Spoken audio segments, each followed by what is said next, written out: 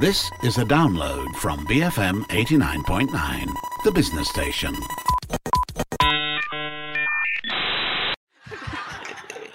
No. The thing is, I come from humble beginnings. I did Maharaja Lawa as well. I did Maharaja Lawa 2016.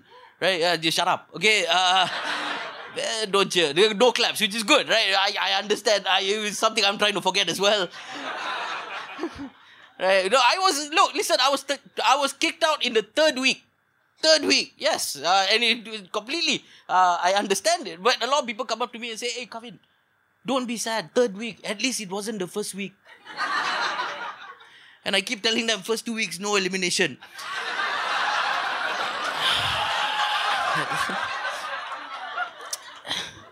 It's okay.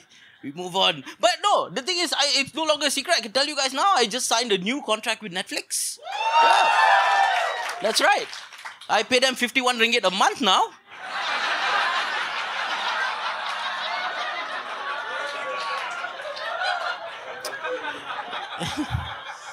And I get to watch myself in HD, which is very nice. Four screens.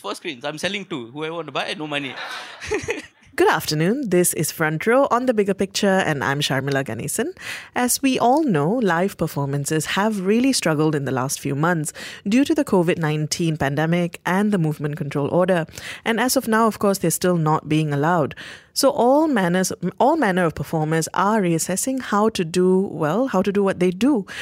So among these are, of course, stand-up comedians who rely heavily on live shows. And joining me today, the voice that you heard opening up today's segment to tell us how he's been handling these past few months is Malaysian comedian and self-professed grumpy person, Kavin Jay. How are you doing, Kavin? I'm all right. Not as grumpy as I claim to be, apparently. One would have thought that the last few months would have made it worse, not better. Oh no, I mean, it's a difficult time. Don't get me wrong, but being upset about it is not going to help anything, is it? That's true. That's actually what I wanted to start with anyway. How have the past few months been for you? Well, to be honest, it's very difficult because as a stand-up comedian, my passion is to be on stage in live performances with live audiences. And over the past 3 months, actually, it's going to be for the next year probably, where, live performances are going to be non-existent, if anything. So it's going to be very difficult. Like, for me, it's kind of like an addiction. Like, I want to go on stage. I have withdrawal symptoms, and I want to go on stage and I want to perform to live audiences, but I can't. So, basically what I've been doing is some, online stuff and, creating videos. It's not the same. It fills a hole, but you don't feel full. You understand? Yeah. And that is something I actually wanted to talk about a bit later. All these different things that you've been doing in place of that live performance. But, really post 2018 and your Netflix special, you touring, performing really has been a big part of what you do. I wanted to know what your initial plans for 2020 were. What did you think it was going to be? And obviously they've changed a lot. Yes, they have changed a lot. Funny you should ask, because basically what was going to happen was I already had a tour of Europe planned out. In fact, I already bought my tickets and everything. We were supposed to go in May. I had a few gigs lined up in the UK as well. I thought I was staying there for maybe a month or so and see what I can do there as well. And there was a Malaysian tour that was supposed to happen in August. So many things that I had planned, but all, everything had to be put on hold now. And so what was that process for you in terms of, okay, now all of these things that were supposed to be are probably not going to happen. Did you need some kind of adjusting, retuning to figure out what you wanted to do? To be honest, I'm still adjusting. I'm still retuning. The thing is, at this moment, we don't know what we can do, what we cannot do in the near future, at least, So basically, everything is pretty much just on hold until we kind of get a grip on what we can and cannot do in the coming months. So basically now, it's basically you can't do anything anyway. So it's basically put on hold until at least until the borders open up and I can travel again. Live performances can happen again. But for now, it's just it. I mean, when doors close, doors open as well. So I get to travel now, do international gigs without actually traveling, right? So I Yeah. mostly online gigs. Most comedy clubs in the world, they have an online show which I can easily join, and and with my uh, profile, they would be happy to have me. So speaking of these online, various online things that you've been doing, and you've actually been quite busy. Like you started a podcast with Kiran Baladevan. I think that was going on even before the pandemic and the MCO. Yeah, the Macha Men. Yes, yes. The Macha Man was happening way before that. Yeah. It was. We started in 2018. This is our second year already, and we've been doing that. But the way it worked, like we only could do a monthly show because both our schedules never coincided. But now, even though we have a lot of time, but it takes time for us to kind of create the material to go on.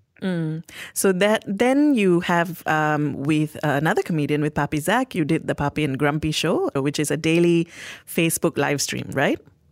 Yes, it's a daily Facebook live stream. Well, we ended the show as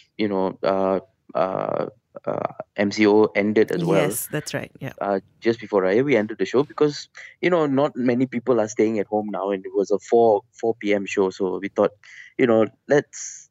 It's okay lah. You all go back to work first, and then we will see what happens. But no, Papi and Grumpy show.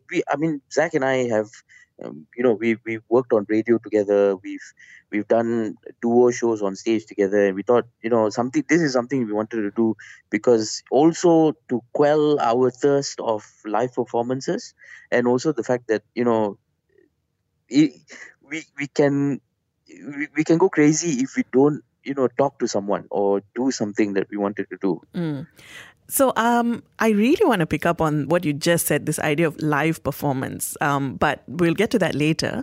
The thing that I found really interesting actually was that you also launched your own IGTV series on cooking called Grumpy's Cooking to Get Laid. Yes. And that is something that you're doing on your own, yeah? Yes, that's something I doing. I was just doing. Lots of us are cooking more during this time anyway. Exactly. Yeah, and I love cooking. Like I have always cooked at home. My wife is a career woman, so I am usually at home cooking. So one day I just decided to hand her the camera and say, "Film me cooking," and I did. And then I just put some silly captions on it, and yeah, that became a series as well. Is that ongoing, and is it going to go on for a while? It'll go on as and when I can lah, because it's hard for me to film and cook at the same time. But as much as I can, because my wife has obviously gone back to work now, and as much as I can, I will create more content. And finally, of course, the big thing, which you've actually just released, you have become the first Southeast Asian comedian to release a digital comedy album, and that's called Let's Get Ready to Grumble. How did the idea for this come about?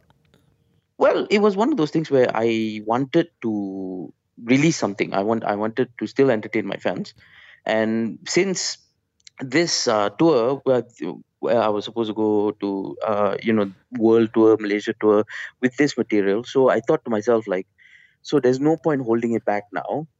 Just release it. To be honest, there was a lot of platforms that I thought I could release it on, but then I just decided, you know what, audio albums are not. It's not been done here in Malaysia, so I thought at least that would be something different, and also the fact that I could do the sound production, everything myself. So I had the recordings. I cleaned it up. I did the audio profiles and everything, and then I toyed with the fact that should I release it on YouTube? Should I release it for free as a Facebook thing, or just the same? But then I thought to myself like, why do that? So I thought, put it on Spotify, at least it'll get more reach and more people can listen to it for free as well. So to be clear, it's actually recordings of a live show that you did, but it's presented as album tracks, yeah? Yes. It's a recording of a live show that I did. Actually, it's a combination of about 3 live shows that I did. So basically, 2 of those live shows were consecutive shows of the same material, and one more when I did the big show at PJLA. So I had all those materials, so I could just put it together. But it's like individual tracks. It's like buying an album, really. So why did you think that? Why did you think an audio album would be what would be the way to go? I mean, usually with if it's a live show, a video is what we would expect, right? Yeah, I mean, no, the thing is, you see, I realized one thing when I was on Spotify. I usually listen to comedy albums as well, and there's a lot of comedy albums out on Spotify, and it's very entertaining because when you're driving, you can't really watch a video. You kind of have to this thing. So if you want to watch like a video, you kind of have to be sit down in front of the TV or computer and turn it on. Like with audio albums, the effect is the same, as in the fact that you still hear the joke, you still understand the joke, you still get it, and in your mind you kind of make the expressions as we go along. And the thing is, it's like when I was in radio, one thing they taught me was theater of the mind, right? And how you, when you listen to radio and you listen to people talk on radio, what happens is you kind of let your imagination run wild with the descriptions that are going on with this thing. And for some strange reason, I feel like when I listen to an audio album, I tend to imagine the situation a lot more, and then it gets funnier because I instantly relate to it because it's my own imagination. So yeah, in that sense, that one of one of my favorite comedians, Rod Gilbert, I always listen to his albums on Spotify, and yeah, in the same vein, like I imagine the situations that he get into, and I thought, yeah, that would be a great way for people to enjoy comedy. While you're driving to work, when you need some background stuff because you're doing something menial, yeah, it's something. It's you're using one sense instead of both. No, you're absolutely right. I when I was listening to the bit that you did about, well, I'm not going to give it away, but drinking what you thought was a bottle of Sprite. Yes. I immediately knew what that was like because something very similar happened to me when I was a child. And I could just imagine that scene in my head, which I think if I had been watching you perform, the experience would have been a little different. Yeah, of course, because then you would see me kind of, describe and kind of mime the actions for you. But if you just listen to it, you kind of make that mime yourself. You kind of in your imagination imagine an 8-year-old child, finding what he thought was a bottle of Sprite. Well, on that note, we do need to take a quick break. But when we come back, I'm really interested to explore this idea of the liveness versus, digital space, recordings, and so on. So I'm speaking with comedian Kavin Jay about his efforts to keep comedy going during these rather somber times. So we'll be back after a short break. You're listening to Front Row on The Bigger Picture, BFM 89.9. Welcome back. This is Front Row on The Bigger Picture, and I'm Sharmila Ganesan. With me today, I have Malaysian comedian Kavin Jay. So Kavin, before the break, you talked about the idea and the concept behind your digital comedy album, which is Let's Get Ready to Grumble, which is available on Spotify and iTunes, right? Yes, it's available in every good place. So actually, we've been circling this point quite a bit in the first half, but now I'm just going to dive right into it. Liveness is something that is actually really important to stand-up comedy. Having an audience, having that interaction, even watching. How much has this changed now that everything you do is from your own space? You're not really seeing who you're presenting to. Yeah, you don't hear the laughter. Yeah, it's very different. It's almost watered down, to be fair, if I can say that. But you see, the thing is, stand-up comedians thrive on instant gratification. Basically, when you tell a joke, you get a laugh or you don't get a laugh, either or. Then you know where you can go with that material, or you can, just kind of drop it and move somewhere else. So it's always, you're trying to ride the wave of the audience, but with you know basically online, you don't get that instant gratification. In fact, you don't know what is happening. And when you tell a joke, in fact, just imagine this, right? uh, Stand-up comedians, we when we tell jokes, it's not jokes that is brand new. Like we didn't just think of it that moment. We clearly have practiced that material before. We know the joke. We know the joke inside and out. We've polished it for years. Right now, if I'm retelling the joke, for me, it is not something that I enjoy listening. At least it's one of those things where it's It's part of almost the muscle movement. memory, right? It's almost muscle Yeah. memory. Yes, but now I can't perform it to myself because I already know the joke, right? I can't. It's very difficult for me. But what we thrive on was the audience reaction to the what the joke was, right?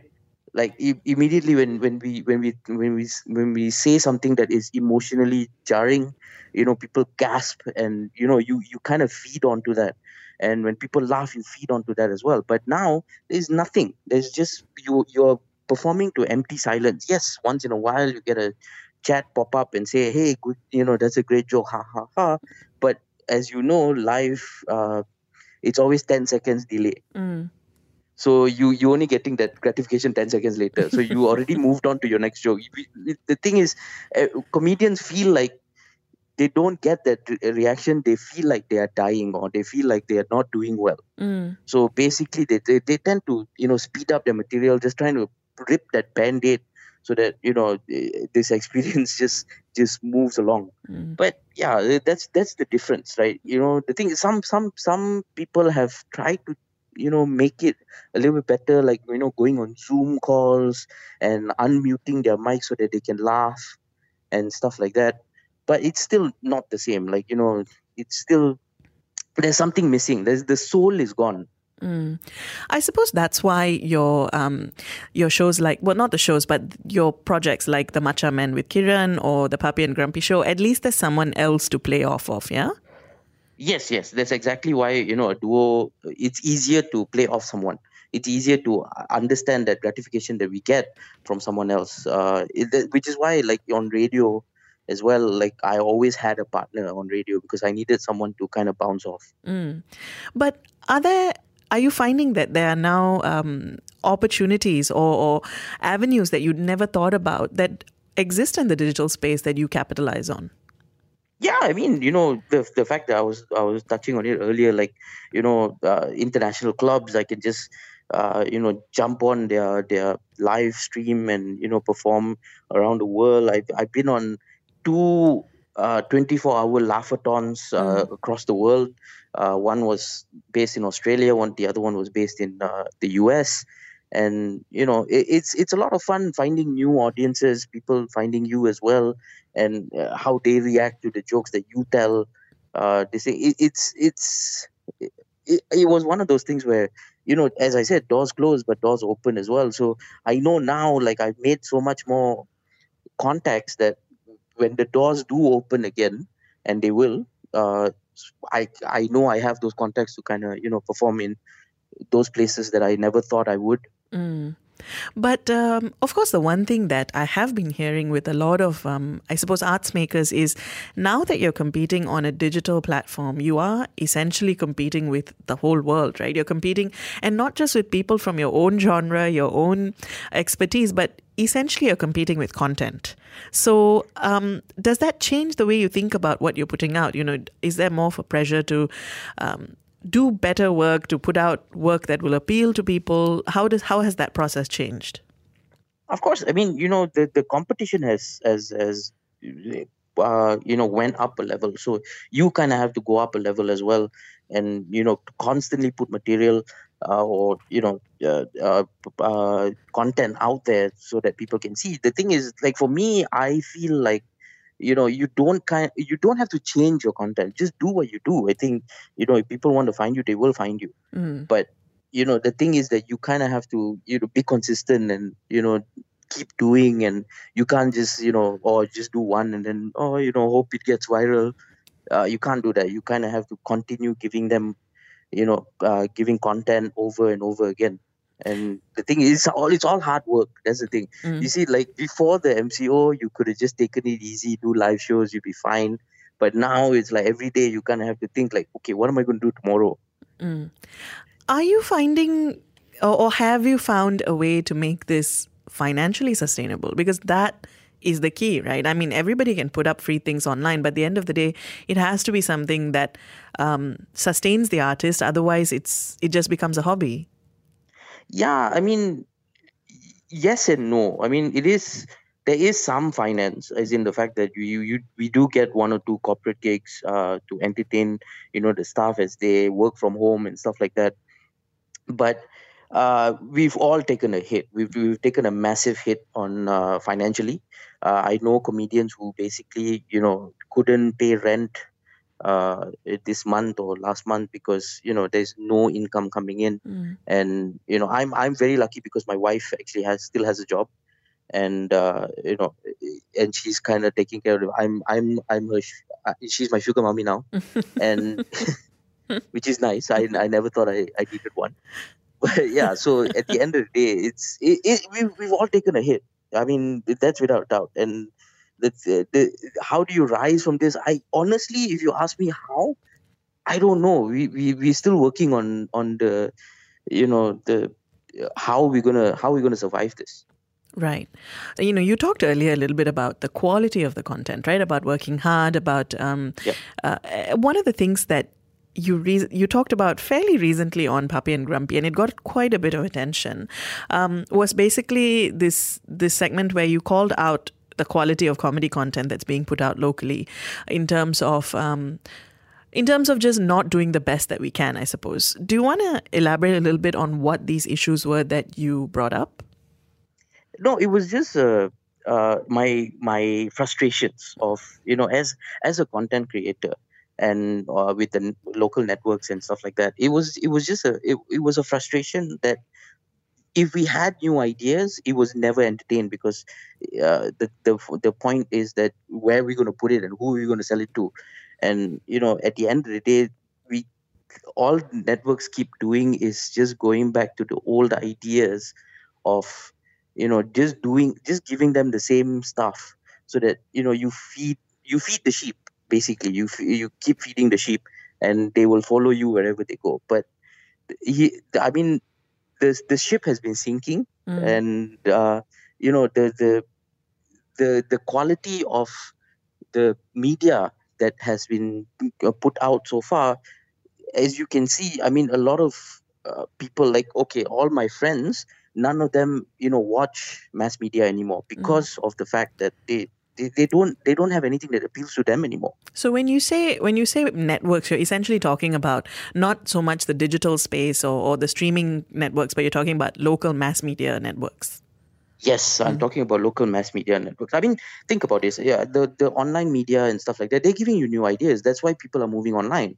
And nobody watches TV at home anymore, because what can I watch that it's going to appeal to me anyway? It's going to be reruns. It's going to be the same stuff that you've been going over and over and over again, especially with the comedy competition that I was talking about, because they keep doing the comedy competition because it makes them money. What do you think the problem or the challenges are in this sense? Is it just a lack of vision? Is it not knowing which talents to reach out to? I mean, what do you think some of the possible solutions are? As far as solutions go, I mean, I'm willing to start the conversation, but I don't think that I only can come up with a solution. I think solution needs to come up with by a discussion with the mass media and everybody else in the in the game. But the thing is, my issue is that I think that the people who are running the shows, the people who are doing it, is just basically, and I understand this, they are a company and I get it, it's all for profit, and it's basically how to get the maximum amount of profits in the minimum amount of time. And basically, and I get it, they're a business, I know they have to do that. But the thing is, they tend to neglect the responsibility of showing new media, of introducing new and local talent that needs to be, you know, shown to the new audiences. So because if you don't do that, then the new talents and the new artists will never get a chance to show what they have on TV. Because let's face it, like for instance, if you keep doing the same old stuff, then the new producers, the new directors, the new showrunners who are coming up with new ideas have nowhere to put uh, their art. Like for instance, if I were to write something that, it's a new idea, it's a different idea, where can I put it? Who can I sell it to? Because none of the mass media is gonna buy it. The only way I can do it is put it on YouTube, and if I get a following, then maybe the mass media will come and say, hey, can we buy that? But then, at the end of the day, how much the initial uh, capital that we have to put in to create that thing, why would I want to sell it to you? Because I can do this on my own. Right. Do you think that now with this this new normal, this new way of looking at things, again, the opportunities that you talked about online, globally, do you think there's an opportunity now to change this? Yes, there is an opportunity to change this. It's a very big opportunity. In fact, what I'm going to tell you is something I haven't told anyone, but the fact that the people that I targeted my rant to got very angry, and they got very angry at me because I called them out, and because of that, I've been blacklisted and I've been fired from jobs with them and stuff like that, which for me only serves to prove that I'm right and I was correct in what I was saying, because they couldn't take the criticisms coming towards them. And they could have easily turned it to, okay, fine, if you're saying that, we could have listened to you and we could have done something new. But what they did was they just buckled down and kind of just held the ground, basically, and said, this is what we do and this is how we do it. And you have no right telling us that we should change. And the thing is, until that mentality changes, I don't think there could be anything that can be done, because the people who run those businesses are basically 100% for profit, and basically they're not going to do something that even has a little bit of a gamble or a little bit of a investment that they want. They kind of, it's a risk. Obviously, it's a risk, because obviously if you give new ideas, risks, you're taking a risk, because at the end of the day, you don't know how the people are going to accept it. You don't know, you might lose a lot of money, but I mean, look at Netflix. That's what they do. They take risks, and some of the risk pays out, some of the risks don't. And basically, taking the right risk and doing the right calculations and doing the right risk management, they do make money somehow. So yeah, I mean, until the mentality changes in the people who run those businesses, I don't think anything can be done. So speaking of trying new things and maybe moving on to slightly happier topics, your comedy album, right? Yes. Why don't you tell us a little bit about what we'll be hearing on that? What are the different themes or topics that you'll be addressing? Okay, so on my album, basically, I will be. It's a comedy album. You'll be hearing some jokes that I've written. It's brand new from Netflix. If you've seen me on Netflix, it's a brand new album anyway. It's one of those things where it's all those silly things that I get annoyed about. Everything. Apparently, I get annoyed about everything. I mean, it is called Let's Get Ready to Grumble. Yes, exactly. So I get angry at the most minute thing in the world. I don't know why. So I just take out that anger on jokes, and basically you'll hear me complaining about my diet. You'll hear me complaining about my wife. You'll hear me complaining about Shah Alam at one point. I don't know why. So what I found interesting, though, is that it is from a live show, but you've now cut it and it's presented as, short tracks. So 4 minutes, 5 minutes of each bit, so to speak, right? Yes. Now, in terms of a flow or choosing these bits, was it very challenging to convert what is essentially a cohesive, larger experience into things that can be consumed, separately? Yes, it was. It was a bit challenging because when you perform comedy, you kind of because this is recorded from three shows, so it's basically you had to go from one performance to another performances, and the segues and everything had to make sense. It was difficult at first, but then I thought to myself like, look, I'm making tracks as well, so each track can be listened to on its own. Like you don't have to listen to the previous track to kind of make sense of the second track, right? So that is what I tried to do with this thing, and it was I was very lucky because I didn't do an overarching theme for this show. I just did a kind of punchy bits that Other than you grumbling put lah. together. Other than grumbling, like Yeah. that's the overarching this thing. But there was no overarching story. Like you could listen to track 4 and get exactly what's happening. You didn't need to listen to track 3, 2, or 1 before that. So that brings me to actually a question that immediately came to mind when I knew that I was going to be talking to you, which is the idea of comedy itself. I mean, these last few months, they've really been unprecedented for all of us. Everyone's in this sort of challenging emotional, mental state for whatever reason. Has the idea of comedy, what people find funny, how to entertain people, has that changed? Yes, I think it's changed drastically. I think the perception of live performances, live comedy, and everything has changed as well, in the sense that, look, I mean, say what you will. I mean, at the end of the day, as much as we like to think ourselves as, uh, you know, needed or important, we are not. We provide entertainment. Yes, we provide almost a luxury to people. And the thing is, like at this unprecedented time, a lot of people are losing their livelihood.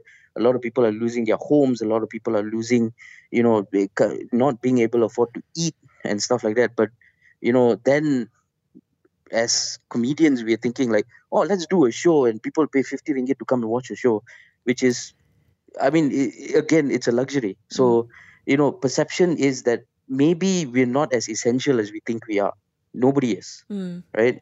I mean, the true essentials are obviously the healthcare workers and the people in the front line and stuff like that. But we like to think of ourselves as essential as well. We like to think of art as very essential. But then, the perception kind of changes because everything gets turned upside down. And you think to yourself like, okay, now would you pay rent or would you buy a ticket to go and watch a comedy show? Like, those choices are getting more real now.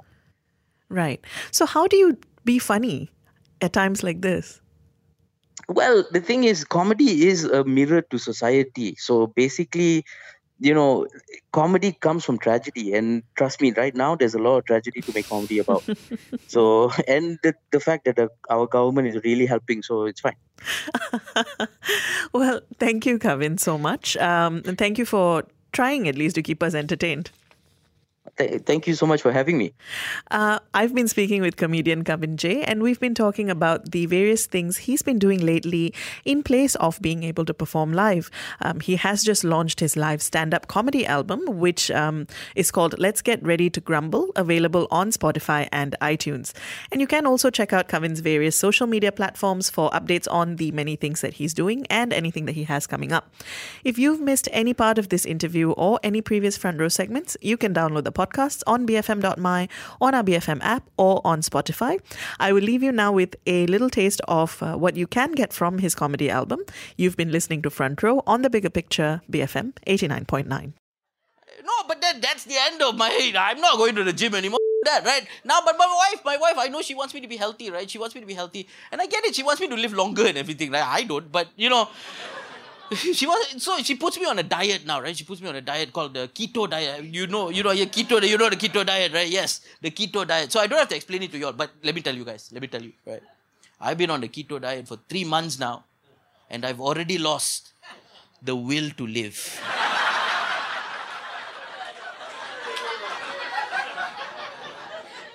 And what the hell is a keto diet? I don't understand. The first rule of keto diet, you cannot eat rice. You cannot eat rice as a Malaysian Indian. You know how embarrassing that is. then I cannot eat rice. I can't tell my parents I don't eat rice. My grandmother will disown me. All right, I can't tell. How do I start this conversation? It's easier for me to come out as gay. Thank you for listening to this podcast. To find more great interviews, go to bfm.my or find us on iTunes. BFM 89.9, the business station.